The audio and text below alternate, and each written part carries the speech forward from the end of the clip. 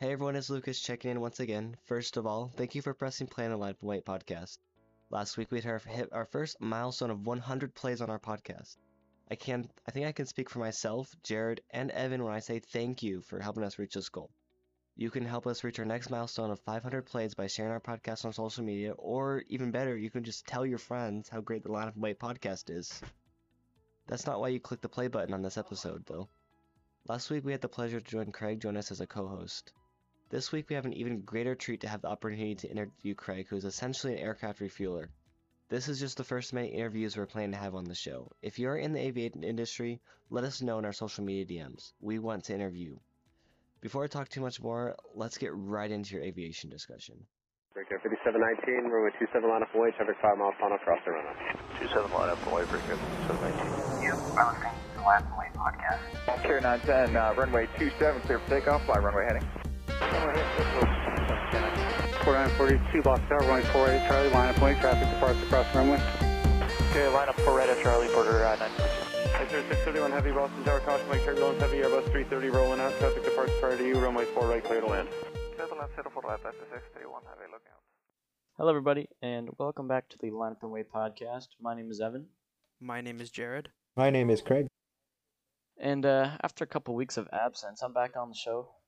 So we got some spicy discussion to go ahead and dive into, so let's do that. All right, so as we kind of previewed during our last episode, we're going to be conducting a little bit of an interview with Craig.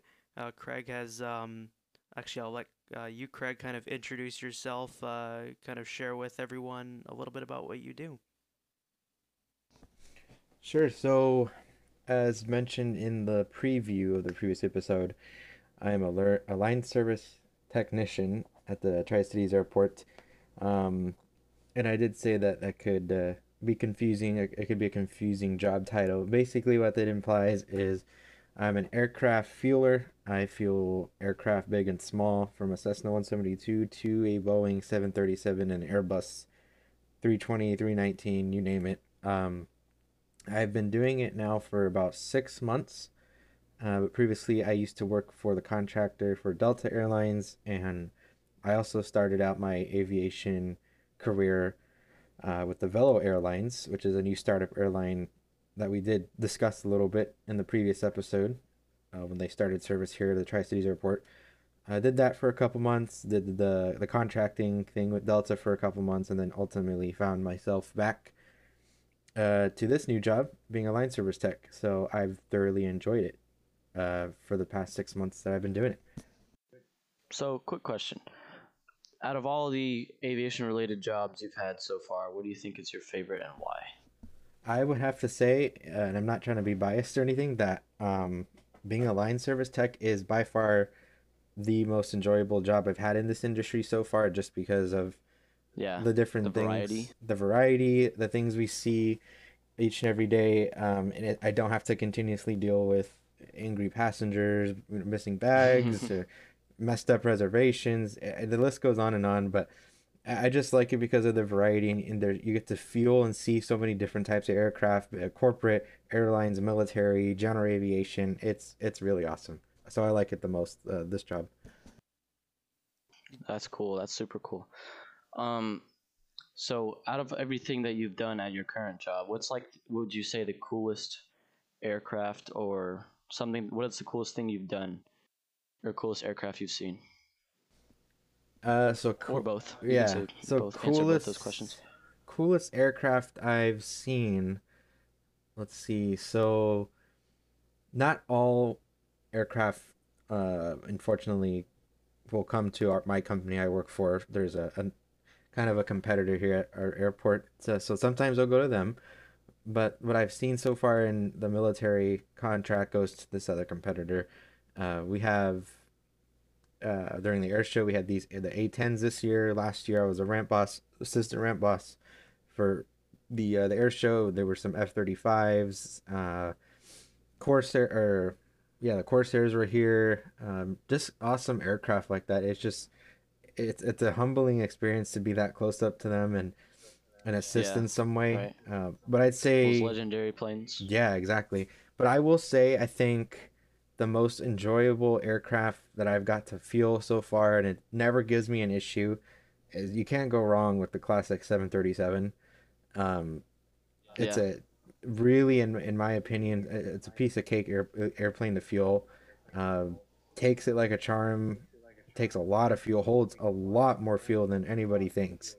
Um, each wing can, if all the tanks are made correctly, each wing tank, their capacity is about 8,500 pounds topped off. So are these BBJ conversions? No, so this is just like your standard passenger 737, 800, even 900, I Have believe. you fueled a BBJ?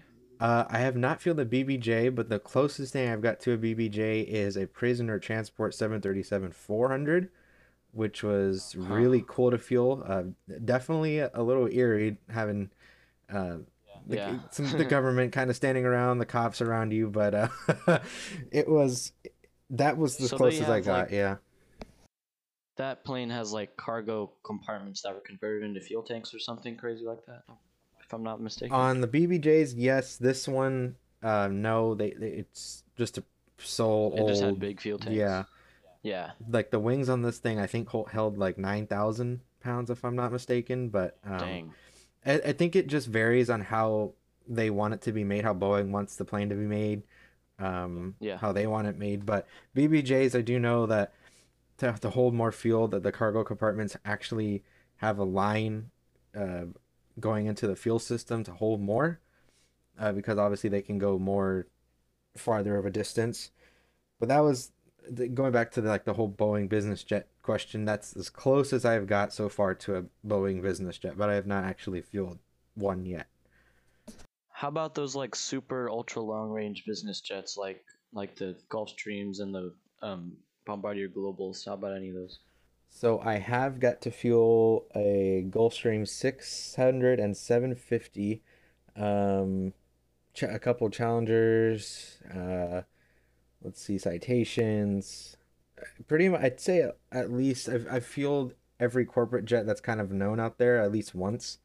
I haven't fueled the Global yet. That's still on my to-do list, on the bucket list. Yeah. But I will say fueling these massive long-range corporate jets it's something else. Like, they can take so much fuel and go so far. It's so amazing and it's different. Like, because most of the time, every day, like the standard thing is, I'm gonna go fuel an airliner. They're gonna take a certain amount of fuel. It's typical, but then you get that pop up, NetJet Sovereign or something that wants a total top off of fuel. Like just a couple weeks ago, there was one going to Massachusetts direct from the Tri-Cities airport, and the captain came out and he's like, yeah, I needed a top off on the single point, which is where we hook up the hose on the side of a fuselage or under the wing. So he said, keep pumping fuel until it stops, and then I might need you to actually pump fuel over wing because I need so much. It ended up being over like 1,300 gallons. So jets like that, they take a ton of fuel, and Gulfstreams can take a ton. I haven't done a full top off of a Gulfstream yet. I don't think I ever will, to be quite honest. But I've heard stories Unless they're where going to like Hawaii or something, or across the world for that matter. I mean, I've heard stories of Gulfstreams being topped off from other FBOs. Certain Gulfstreams were topped off at like 4,400 gallons or 5,000 gallons, and it's just mind-boggling. Like, they take so much, and it doesn't look like it, but they can truly hold tons of fuel and go long distances, these corporate jets. Yeah. I saw a pretty interesting statistic. It was like the Las Vegas airport FBOs, I think, because they have like one of the largest influx of private aircraft traffic in the world or something like that. If it's not beaten by somewhere in Europe, I have no idea. Like South France, I have no idea. But it was like an insane amount of money just for fuel, because there's all these people that are flying all across the U.S., all across the world, in their Gulfstreams, Globals, whatever, and it was like mind-boggling to see how much money, like in one day, this FBO was making just off of fuel.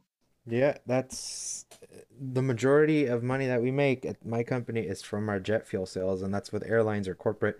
But yeah, I believe that statistic because fuel is very expensive, especially in today's economy, and it's continuing to have its peaks, and it's kind of fluctuating between up and down in the price right now, at least for here, I've noticed, but it's definitely up there. I think our jet fuel is like 7.48 with tax a gallon.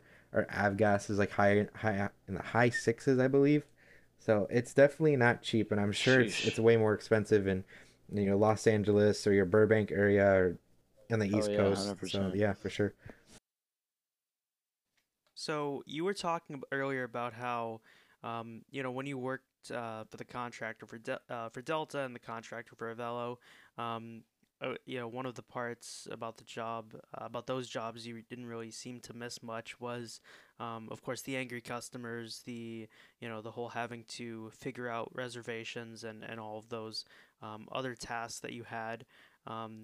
Those would definitely be the least favorite parts of that one would probably have of a job like that. Um, what would your least favorite part of your current position as a line service tech be?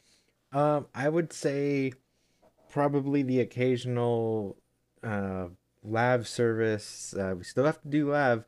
Um, that might be a shock to some, based on that reaction, Evan. But yeah, technically speaking, here, line service technicians are also considered to be ramp agents still because they assist with luggage on the corporate jets, live service. Still do that. Um, Another thing that we all have our favorite planes, and our not our planes I are our bet those. I bet favorites. those. Yeah. I bet those citations with the tiny labs, like literally just like a 5 gallon bucket under the lab, is probably very very fun to do. Exactly. And you're having to like crouch over and bend. I did a lav on a Gulfstream, and it was actually completely under the aircraft, so I was underneath the aircraft doing the lav in like the center of the fuselage. So it's definitely in some of these aircraft is it's very interesting. Um, some of these have what we call in this industry like a little donut where we hook up the hose to dump the goods. And if you don't pull out that donut, you're getting in a world of The trouble. goodies. So, um, but then going back to, Oh, the I guess, the like gasket thing, yeah, that pretty much holds back everything. So, watertight seal. Yeah. yeah. And if you don't pull that off before you hook the hose up and you try to pull the lever to release it, and then you realize it has that, and then you're going to pull it off, and all that pressure is going to blow, and I guess you can put two and two together. um, You're in for a treat. yes, exactly. I guess another thing that wouldn't be my favorite, every line service technician you'll talk to says they don't have, like, they have their favorite aircraft, but they also have their least favorite aircraft, whether that be to fuel, do any type of service on it. For me, I was just about to ask you yeah, that. for me, um, I would have to say, and a lot of people will probably agree, I might get some hate for it. King Airs are by far my most least favorite to fuel. Any type of King Air. Um, just Why is that? because the on like the Super King Airs, their fuel tanks, like so you open the fuel cap and you put the nozzle in, it's overwing, the fueling's overwing. You Yeah. put the nozzle in and there's like this kind of flap that you push. It's like a piece of metal and you have to push through the flap. Oh, and you have to And hold it the entire time. yeah, and what the fuel does on these Kingers is it fluctuates like up and down. So if you get a fuel request to say top off the outboards and inboard tanks, the outboards will take forever, especially if they're kind of empty. And it could trick you sometimes. Like the fuel will come all the way up and you think, all right, it's topped off. But as soon as you're pulling the nozzle out and letting that flap go back, the fuel will go right back down again. So there's been times where it's like, my gosh, I've got like 130 gallons once and it's still not topped off. And I'm like, this is ridiculous. And there's other times where, yeah, it's actually topped off. I go to pull the nozzle out and I got fuel spilling a little bit. So it's kind of hit or miss with King Airs. And also, I hate it because on the inboard tanks, you're in a really awkward position. You're pretty much between the engine nacelle and the fuselage. And with Kingers, they got massive props. So you're trying not to hit the props with the ladder or the hose. And then you're really kind of bent over at a weird angle because the inboard fuel tanks are sometimes on the actual engine nacelle itself or behind it. So kind of in the middle of the wing. So if you kind of imagine that, you like hunched you're over. really Yeah. hunched over, and it's really awkward, and especially if they want to top off, it'll take a while. So it could be kind of painful at times, but King Airs, yeah, they're on the top of my least favorite aircraft to fuel. Visually, they look awesome, but if I see a King Air on the schedule and there's a fuel thing checked off, it's gonna probably put a little bad mood to my day, but yeah.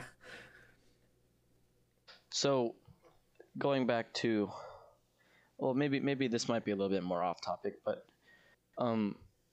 since at least the people I know that have worked as on the line at airports, have you ever ran into somebody or have ever like gotten tipped a like insane amount of money, or like do you get tipped first of all So by people? yes, I do. It's not a lot. I won't say who I get the most tips from, but it's definitely a well-known corporate business. There's times where I think I know who you're talking about. What's that? I think I know who you're talking about. But continue. So that's a big one. I have not personally in this past almost 6.5 months that I've worked at this company. Haven't received a massive tip or something, but I have gotten small amounts of tips from pilots or customers, and it's a nice gesture. I definitely appreciate it, especially if it's really hot or really cold, or we're trying to turn this airplane back around really quick. It makes us feel appreciated and good. So I definitely because I've heard from people like the like single pilot rich guy that comes in his beach jet or his Citation and tips the guy like $50.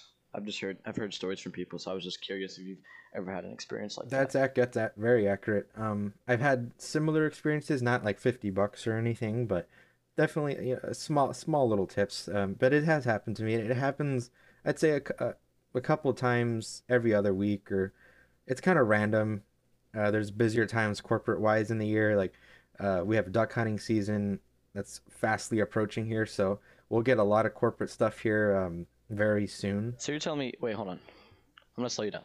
So you're telling me there's people that fly in their business jet to your airport to go hunt ducks? That is correct.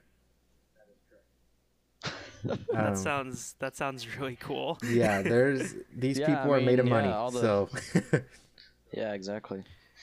They're flying from their ranch, that they built a runway on. Yeah. So I'm assuming that they have that kind of money. So yeah, we definitely have things like that. There's low peaks and high peaks, you name it.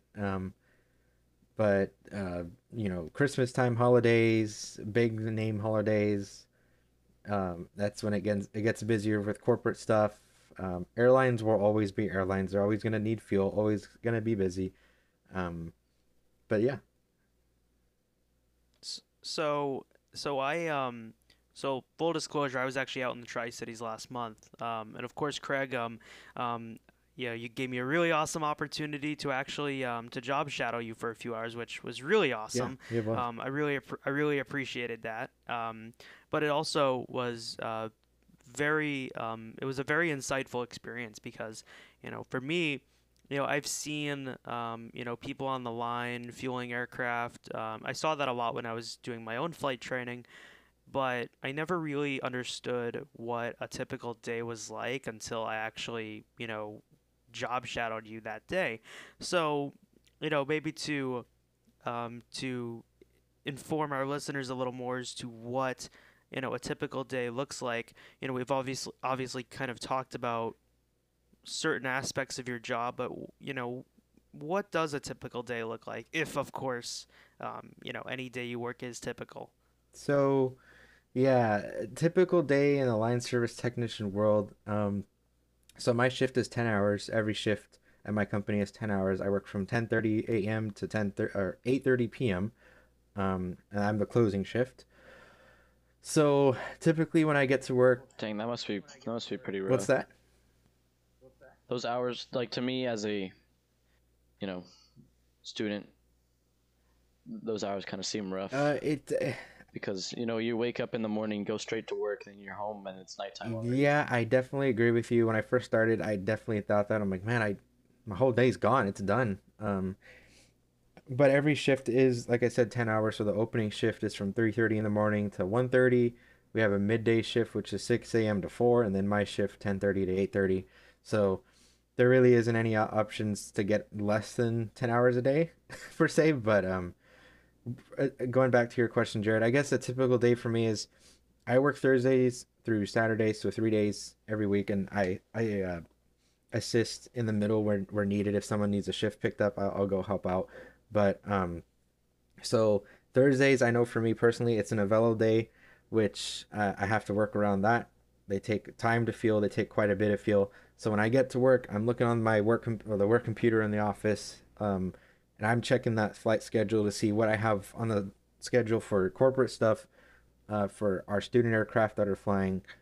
And I start making a mental game plan of, okay, I need to work around this, and this, but I also need to be on time for the airlines and make sure I have enough fuel and my trucks are filled up for Avello later this evening.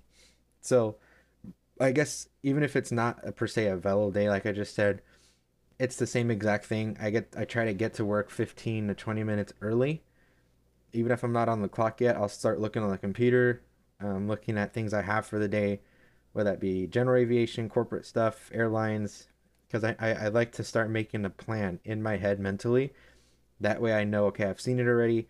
If I have a question about something, reservation wise, I can go ask their front office and see if they have any more information on it. It gives me a time to really start, like I said, planning my day out, making that mental plan to work around it so I can be as efficient as I can. And then when I start getting on the clock, that's when the real work begins. Yeah, that's definitely a really smart way to go about it. Because I know a lot of lazy people these days, and people that are just kind of gonna walk into it, willy nilly. Exactly, yeah. So, I mean, definitely what you're doing is really smart. Yeah, yeah. But I have a quick question to add on to that. So, on these shifts, are you like the only person that's running around in the truck fueling? No. So, like I had mentioned just a couple minutes ago, we have an opening guy and then a middle guy. So, the opening guy is still there. By the time I get there, he leaves at 1:30 in the afternoon. The middle guy there is he's there till 4 o'clock. So after 4 o'clock, I'm there running the show solo. So 8:30. Yeah. So how is that? How do you hold up? Like if you're really really backed up or something, does that like do you feel a certain way, like anxiety, stress? Oh, absolutely. Whatever? Yeah. Like if it's past. Absolutely. And because I'm assuming it gets busy around like between like the early afternoon hours. Yeah. But that's when you have help. Yeah. Right? So. So do you like kind of collaborate with the people that are there and be like, hey guys, so we got these airliners coming in, we got these corporate jets. I want you to go here, here, here, and I'm gonna go here, whatever. Yeah. So we do that actually, and I want to say there's an unspoken or written rule that the opening guy kind of has to say of where he wants people until he leaves. Yeah, because he's been there the longest. Yeah, but. Fair enough. So it does get anxiety inducing. I'm not gonna lie. Like any other job, there's times where it gets anxiety inducing, and you can only do so much. Yeah, but yeah. I have an experience actually. This past what was it, Friday or Saturday? I had one of those moments, and I had a Salt Lake City flight that was landing. They wanted a lot of fuel due to weather. That takes a while. But I also had a corporate jet landing quite literally 30 seconds after Salt Lake landed. And they were requesting a quick turn, which means they want fuel and to leave within 10-15 minutes. So how would you prioritize that? Like, does the airline get priority over corporate? So in this case, I was already on the airline side, and I want to say airlines get the priority. Because if they get delayed because of us, then we get charged, and it looks bad for that delay. So the corporate jets, what I like to tell myself and what I told myself when this happened Friday or Saturday, I forget exactly, is at the end of the day, I'm only one person. Someone is going to have to wait regardless. You'll get your fuel when you get your fuel, I promise. Even if you have to wait a little bit. And that guy only had to wait for about 12 minutes, I think. I counted. Because as soon as I pulled up to the plane at Salt Lake, I started pumping and put the pump on high because it was a lot of fuel. It ended up being like 1,300 gallons going to a Salt Lake flight. So it took a while, but as soon as I got done, I hurried on back. And luckily, his fuel request is only 100 gallons. It was like 50 gallons aside in each wing. So I did what I had to do, and I was done. So yeah. It Not just comes much. back down to, I'm only one person after 4 o'clock in the afternoon, and I'm working in this extreme heat right now during the summer, and I'm doing my best. And Oh yeah, that must be and that's bad. another thing is we're working out in the elements, so weather and stuff definitely affects our performance. So more breaks, hydration, it's all very key to our performance. I'm gonna get off topic here. So you said hydration. Do you have anything specific you use? Because I work outside Monday through Friday, at least during this summer, and for where I live, it's unbearable. Like it's like 100-degree days. So right now I'm drinking liquid IV. I don't know if you know what that is. I'm getting really off topic, but it's like pure electrolytes, and you drink a bottle of that, dude, and you're set for hours. Like you sweat it all out. You don't have to pee. I actually have not heard of that, but what I do, like, Let's search it up. what's that? Search it up. I'll Liquid have to IV. do that after this. It's Liquid pretty IV, yeah. Because I Yeah. Same personally, here. I would have to. I mean, summer's kind of coming to a close, but if you're ever interested in having, our summer is, instead of spending $18 on Gatorade. that's true. No, that's very true. But what I do is, so I have a 64-ounce water bottle. I easily go through 4 or 5 of those a day, but I also add Gatorade and electrolytes and Powerade to that. So I'm kind of balancing it all out and making sure that I'm staying well hydrated. I'm having my electrolytes. So that's what I'm doing. But I do sweat a lot.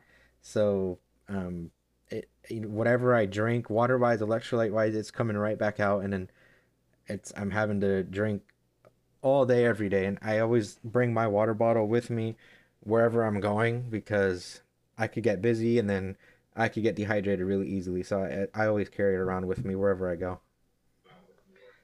That's really smart. So I have met a handful of other people who work, in a very similar position to you, Craig, and ultimately everyone, got their own start in the industry through a number of different ways. But there are maybe some people who are listening, who want to get that start of their own. And part of that may be pursuing a job as a line service technician or some sort of similar role. So Craig, I guess a good question to kind of start wrapping this up would be if you had any advice to give people who are interested in starting in a position like yours, what would that advice be? Well, I guess the most important thing, first things first, is you have to be 18 years old. Got to be a legal adult in the United States. I started out working for an airline. I was actually just finishing up high school. I got hired on with the new airline, the contractor at the Tri-Cities Airport for Avello. I didn't even know it was Avello at the time until a couple weeks later in training. So that was really awesome to be working for a new airline.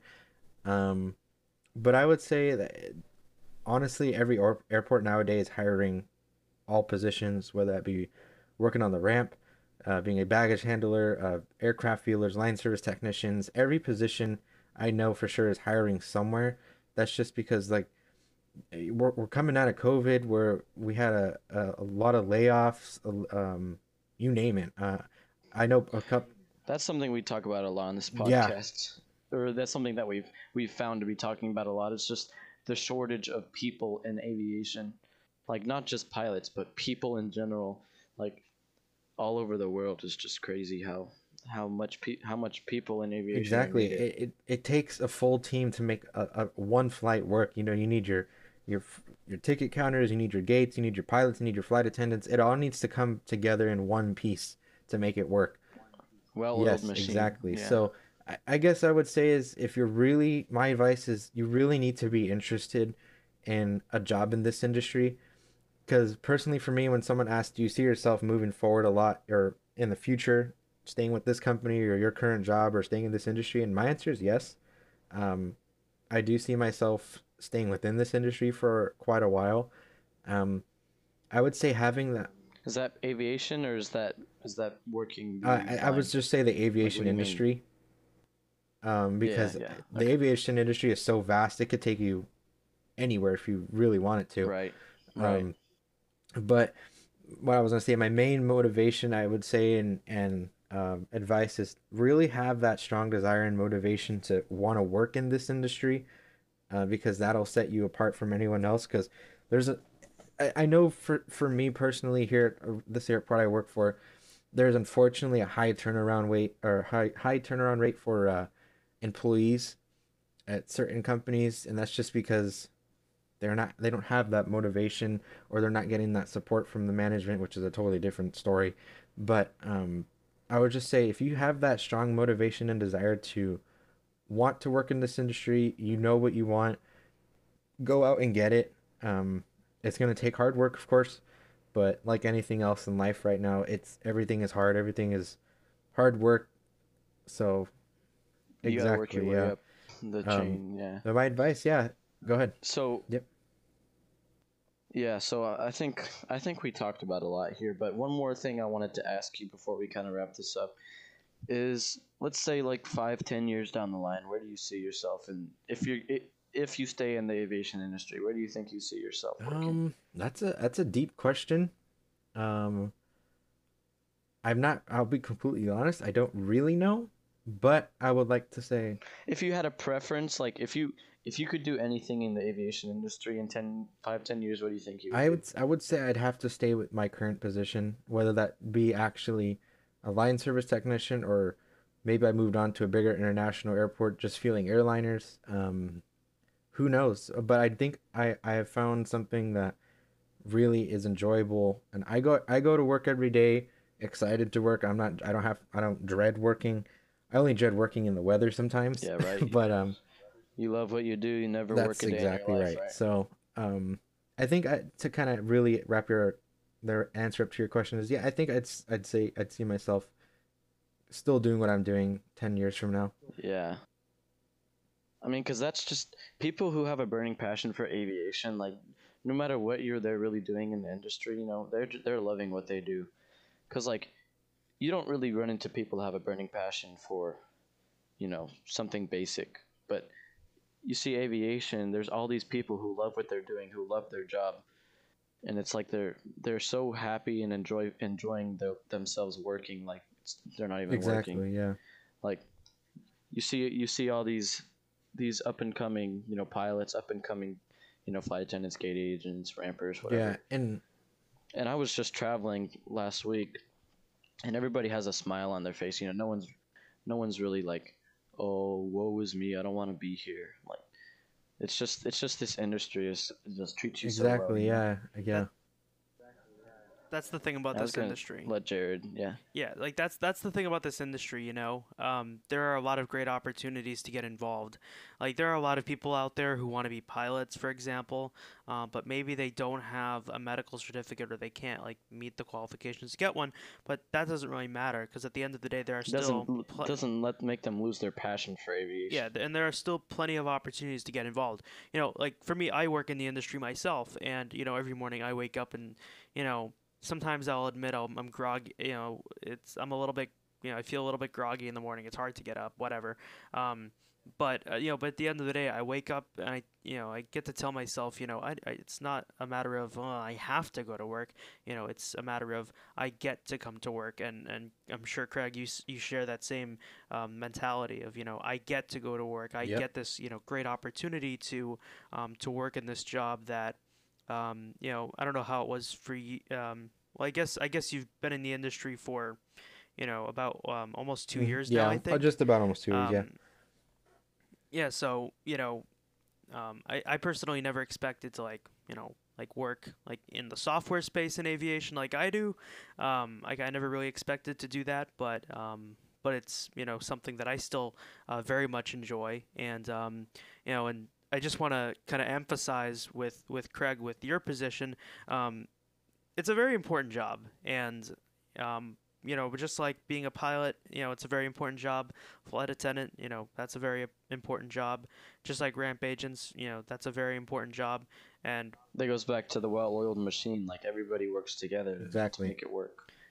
You gotta have everybody. Yep. And that's, you know, that's really what it all comes down to. It comes down to, you know, everyone working together to play that, you know, important role, you know, in the on-time departure or arrival of a flight. And that's, you know, or the departure at all. Exactly. For that matter. You know, you don't have these with all these cancellations nowadays. You don't have these people working in these positions such as a line service tech, ramp agent, gate agent, pilot, flight attendant, whatever.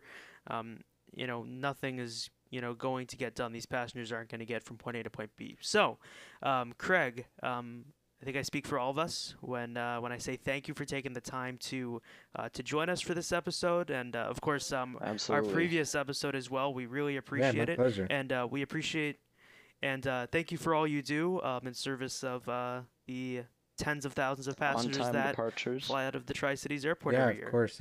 Thanks for having me. I really enjoyed talking about this, and it's really fun to spread the word about the aviation industry and how vast it's continuing to grow.